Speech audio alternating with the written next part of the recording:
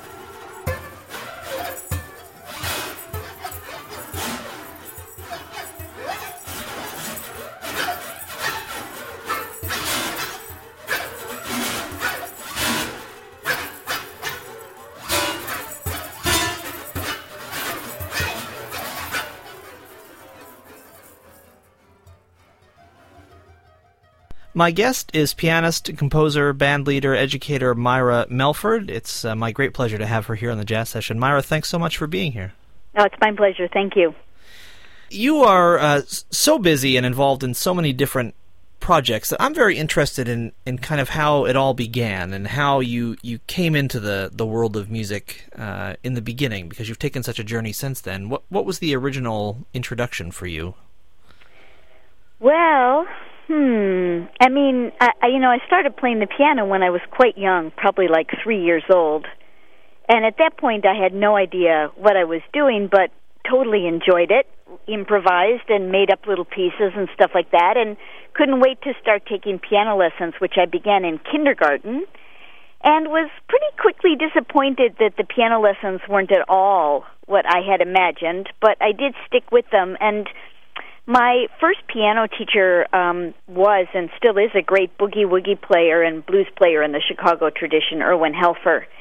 And so along with learning classical music, I started to play the blues as a child, and quickly discovered by about early high school that being a classical pianist wasn't the way for me to go, and took a few years off and got back to playing music again in college. And then it was through jazz piano lessons and studying a lot of world music, and that led me to discover the AACM and the Art Ensemble of Chicago, Henry Threadgill, Muhal, Richard Abrams, people like that. And that kind of reignited my interest in in pursuing music seriously, and kind of have been going for developing my own voice as both a player and a composer ever since. You've kind of anticipated my next question, which was about the AACM. Can you talk about your first contact with AACM folks and yes. Whether you were kind of prepared to hear what you were hearing, what the effect was on you? Yeah, definitely. And, it's funny because as I was answering that, I thought, God, I've left out Leroy from that list. And Leroy Jenkins was actually the first person from the AACM that I heard and met and heard. Myra, we should probably tell people actually what the AACM is as we keep using the acronym.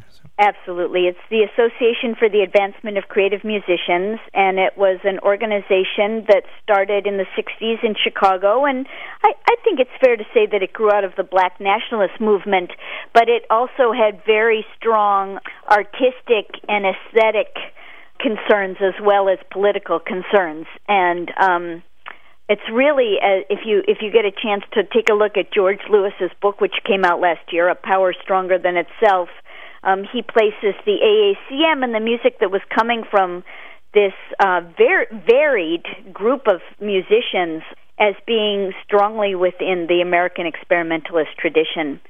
When I first heard a concert by Leroy Jenkins shortly after I began these jazz piano lessons in college, it was like this light bulb went off, and I thought, this is what I want to do with my life. And I have to say at the same time that I had no idea what they were playing.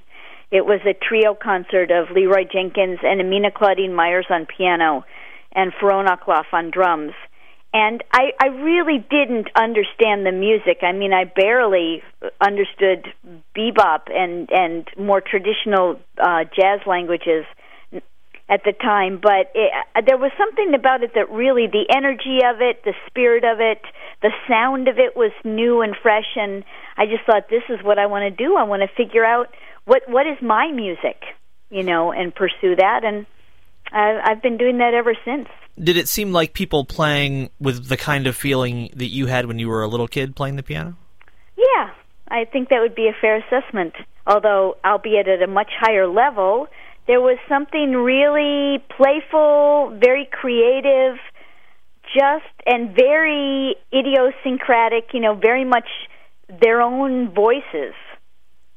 And I guess as a young adult, I was able to recognize that. So when you hear something like that trio show, and it kind of in one moment opens up this new world of possibilities to you, how do you take that next step? What was the next thing you did? Well, I went on to study standard jazz pedagogy. I learned how to play standards. I learned how to play more traditional jazz. At the same time, I was starting to write my own music, and since my own music didn't sound like jazz standards, I was having to learn to improvise on that.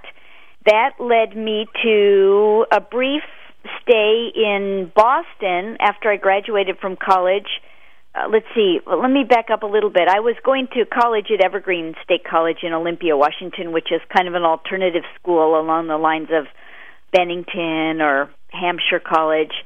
And I spent 1 year of that time at a college in Seattle called Cornish College of the Arts, where I studied with Gary Peacock and Art Landy and various other people. After that, I thought, I would really love to move to New York and pursue studying with some of the AACM musicians I had met. After Leroy, I met Braxton and Henry Threadgill and some of the others. But I also thought maybe going to New England Conservatory and studying with Rand Blake in the Third Stream Department would be a good idea. So I spent a few months in Boston and studied privately with Rand, and that gave me the confidence to just go ahead and move to New York. And when I got to New York in 1984, I studied with Jackie Byard and Don Pullen, and then shortly after that started studying composition with Henry Threadgill.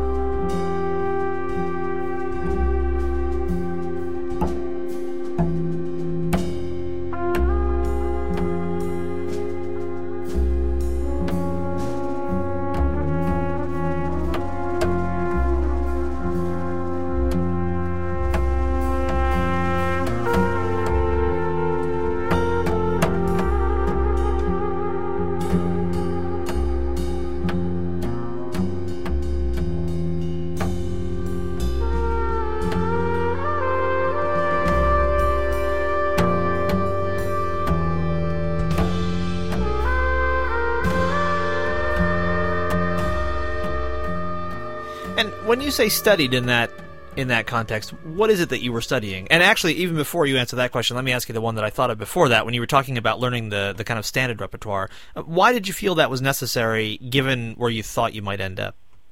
I don't know that I really thought it was necessary, but that's what people were teaching. And it seemed like a good idea, but I can't tell you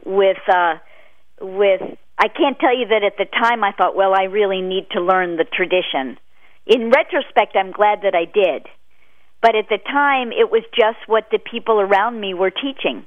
And at the same time, I was seeking out people who could start to open me up to the new thing, which was why studying with Art Landy, who has a very creative bent to his playing, though not nearly as maybe experimental or avant-garde as some of the other people I was interested in. He was very creative and open in his approach. And studying with Gary Peacock was fantastic because he turned all of us on to his time of working with Albert Eiler and Paul Bley, and this was very interesting to me. But it was really just that, as I said, that's what the people around me were teaching, and since it was all new to me, it was all great to be learning. And what was your experience with Jackie Bayard and with Don Pullen like? Well, Jackie continued to school me in the tradition, which was exactly what I needed, but I think he recognized something else in me and really encouraged that, which was enormously supportive for me at that point. As a young musician in New York, it was exciting to feel like, even though, I was certainly turned on by the playing that he had done, say with Mingus and in various other contexts where he really was stretching the music out. That's not what I was working on with him, but it is, I think somehow he recognized that there was some potential for me to go in that direction. And when I was working with Don, it was to prepare for the Thelonious Monk piano competition, for which I had made the semifinals. We were working on standard repertoire and Monk tunes in particular, but again, he was really encouraging me to find my own way to play them.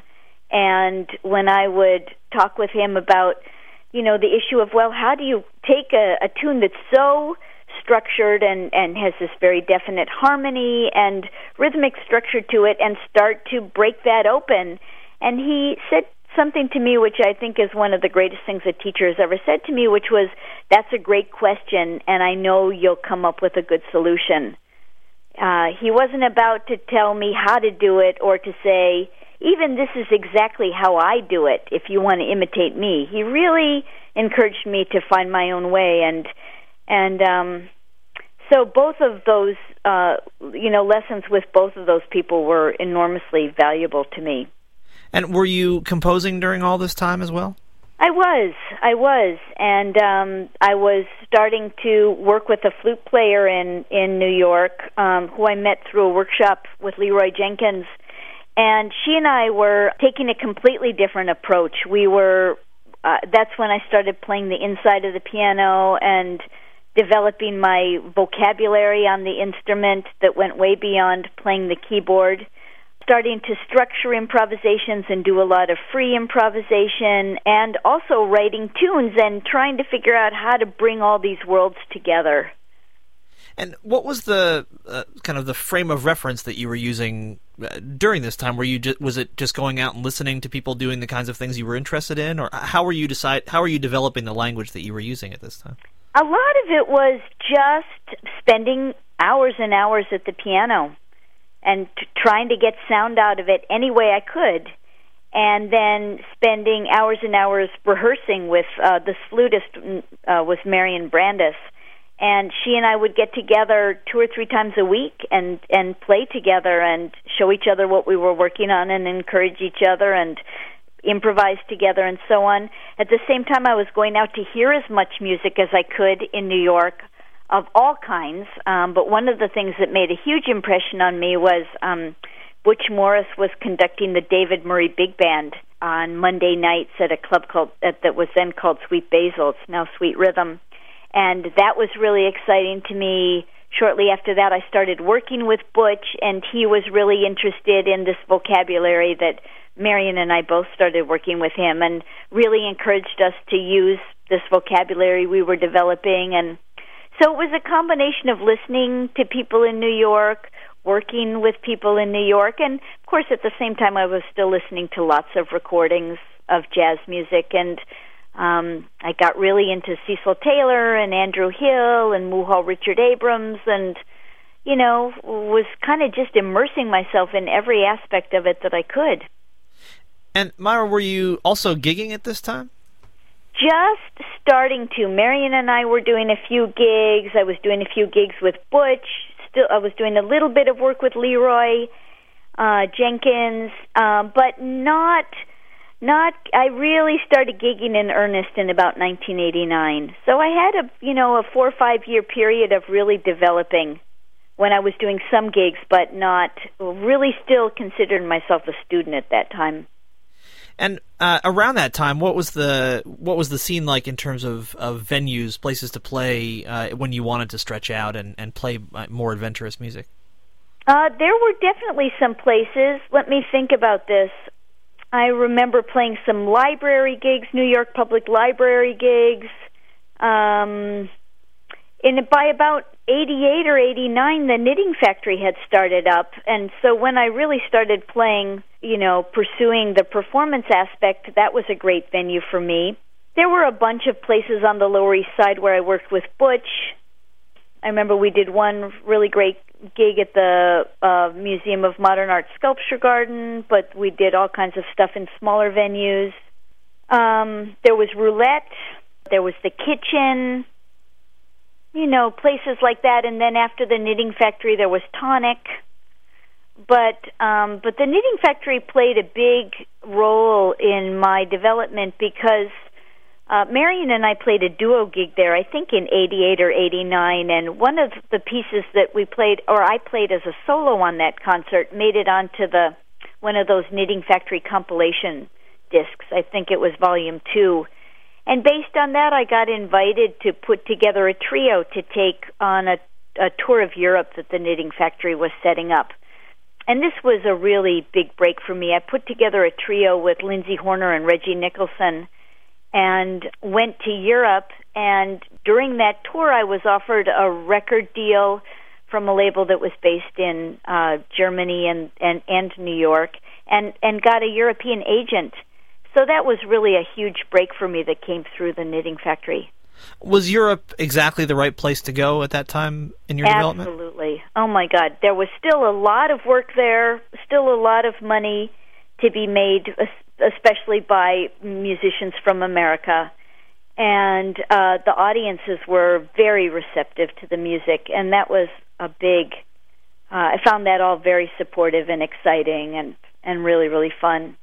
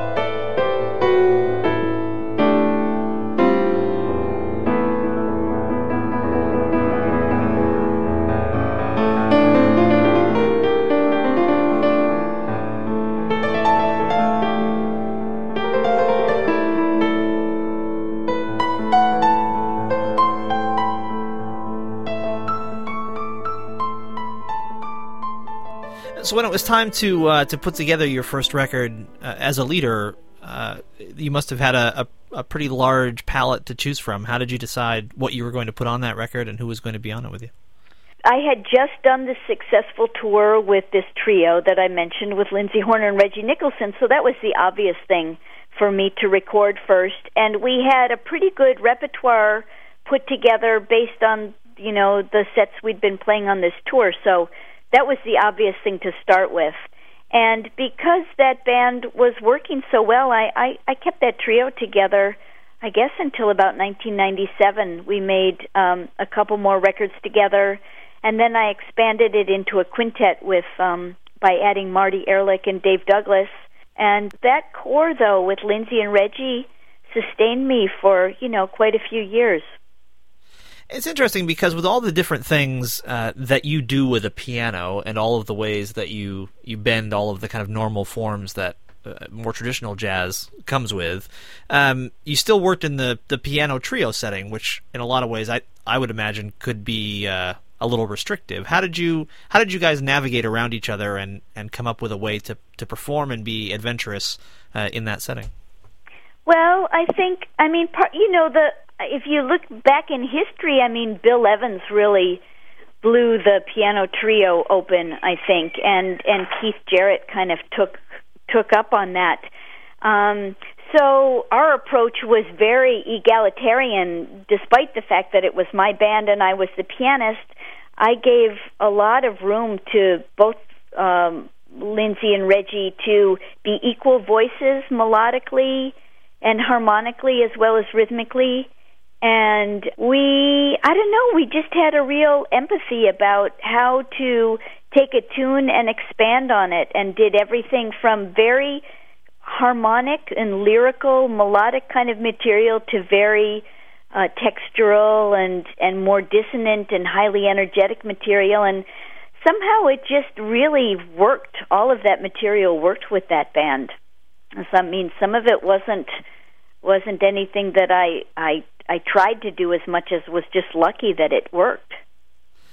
Jumping several years forward in time from the late 90s, can you talk about your discovery of the harmonium and what followed from that, and probably what a harmonium is for folks who don't know? Yeah, the harmonium is a small hand pump organ, and it's used primarily in South Asian music. Although, it made its way to India from Europe when the Christian missionaries started going to India in the 1800s. And the Indians decided to use it for their own music. And at the time it was more like a prairie organ when the Christian missionaries were traveling with these little organs. They were actually collapsible organs, but when you set them up, you actually pumped with your feet.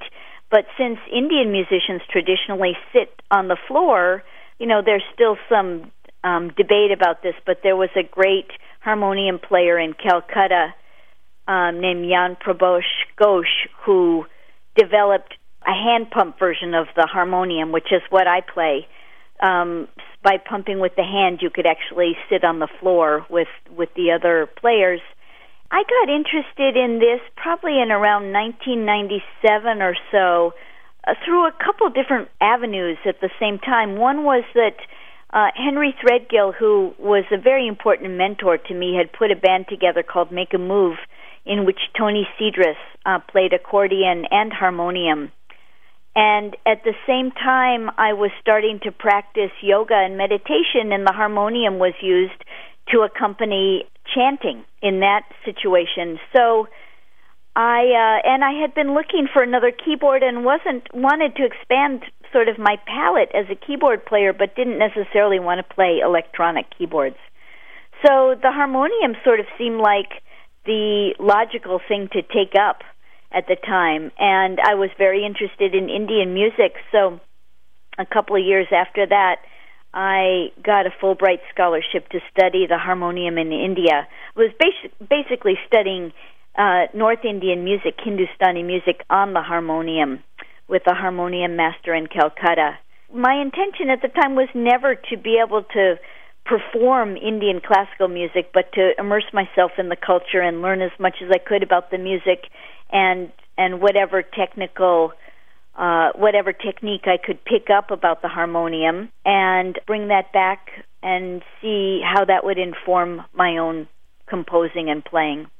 Is it true that in Hindustani music, about which I know almost nothing, the harmonium is primarily a drone instrument, which is different from how you use it, right? Yeah, no. I think a lot of people confuse the harmonium with a shruti box, which is a little a little hand pump instrument on which you just drone. But traditionally, the harmonium is used as an accompaniment to vocalists, and the harmonium player will kind of shadow the melodic line of the vocalist and support the vocalist that way. So, and in Qawwali music, it's used more as a chordal instrument. I don't know if you've heard Nusrat Fateh Ali Khan, but his players will play chords and play a little bit more sort of what I would refer to as a rocking, sort of punchy style. But I was basically, and I did study some of that while I was there, but I was mostly studying this other style, which is very melodic.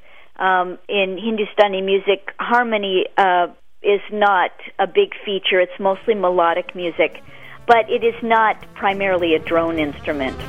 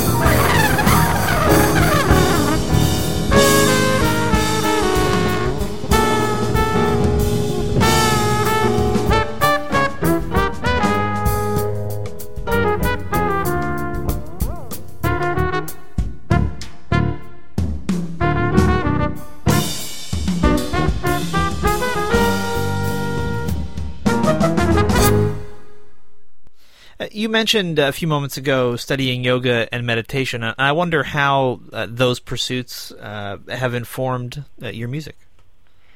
Well, I mean, I think there's a lot to be learned. I was certainly able to apply a lot of what I was learning in meditation and yoga, and I also studied martial arts for a few years, and a lot of what I was learning there also applied to improvised music, which is very much about being in the moment. And meditation practice is very much about being in the moment and dropping a lot of the attention that we put on the mind, which is endlessly spinning out thoughts and ideas and worries and all kinds of stuff, and becoming more aware of other sensory information.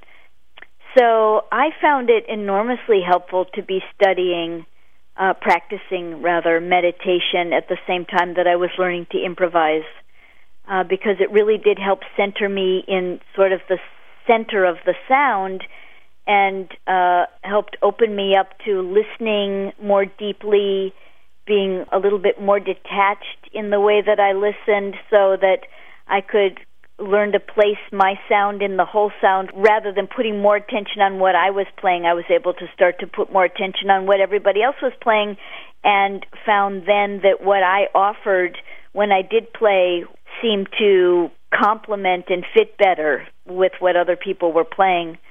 So I found it very, very helpful. In addition to being a performer and composer, you're also an educator, and I wonder, what's the role of the academy in jazz nowadays? That seems to be where most jazz instruction is happening, and I wonder what you think about that. There are a lot of different approaches to how jazz can be taught, and I'm very fortunate to be at an institution, the University of California at Berkeley, where a more open kind of approach is encouraged or accepted. We've been taking an approach that the basics can be very helpful, and it's important to understand the tradition, and it's also important to develop your own voice as a musician.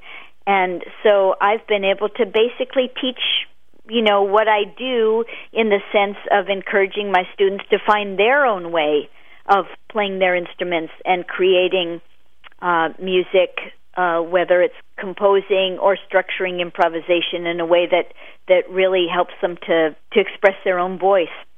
Satoko Fuji was a guest on this show a little while back, and a recent recording that you and she appear on together called Under the Water has been in my CD player quite a bit. And I was hoping you could maybe talk a little bit about that session and how it came about. Well, let's see. I have a grad student here in Berkeley who's from Tokyo and knew Satoko, and this grad student had invited me to spend some time in Japan over a Christmas break a couple of years ago, and was able to contact Satoko and suggest the idea that we do a concert together.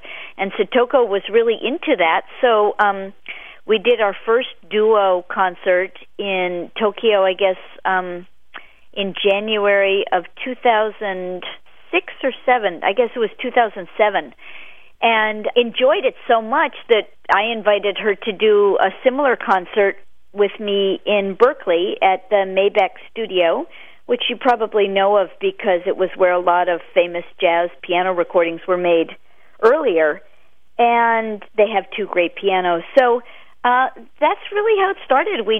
It was just, well, let's try this and see how it is. And we enjoyed playing together so much that we did it again. And when we got together to play the concert in Maybach, I guess that was in September of 2007, Satoko suggested that we record it, and we decided based on that to release it. How much, if any, kind of pre-planning was there about what the program would be and what you would play? The only planning that we did was that we would each play some solo music, and then we would play a duo set together.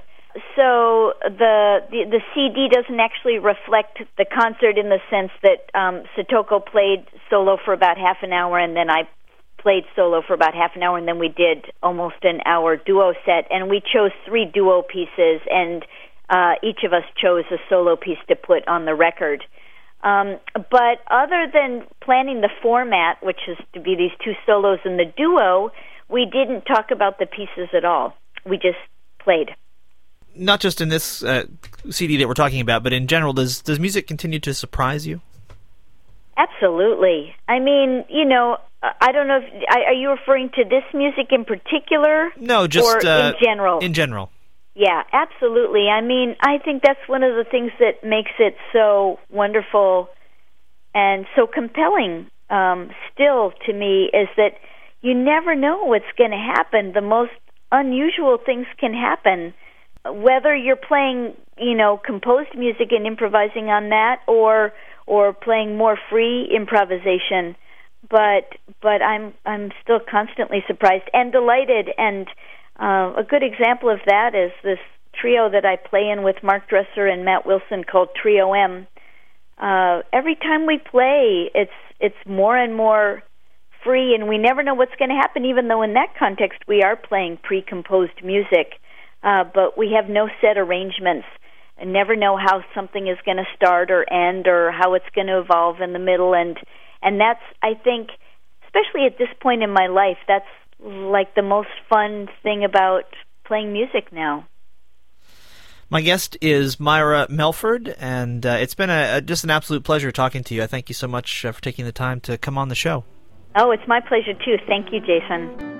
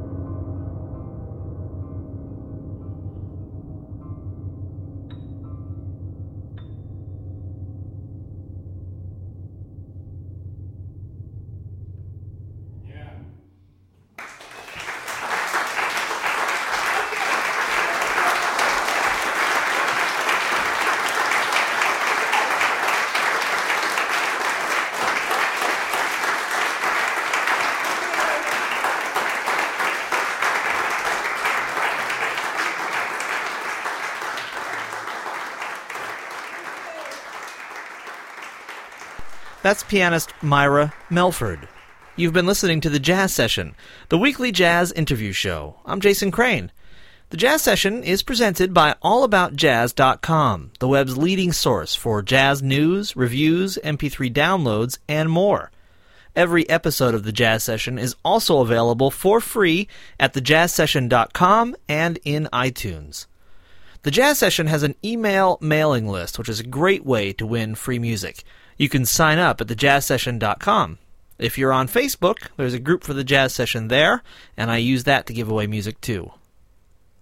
The theme music for this show is by the Respect Sextet online at respectsextet.com. Thanks also to Dave Rabel, who designed the Jazz Session's logo. The Jazz Session is distributed under a Creative Commons Attribution Non-Commercial No Derivative Works 3.0 United States license. More information about that is at the website. Thanks very much for listening.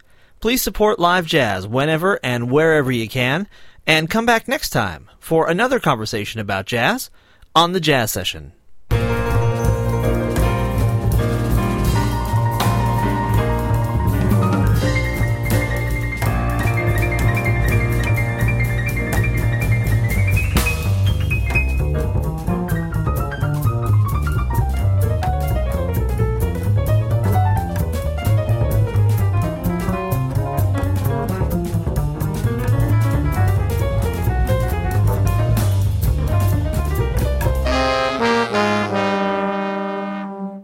Thank you for listening. Bye.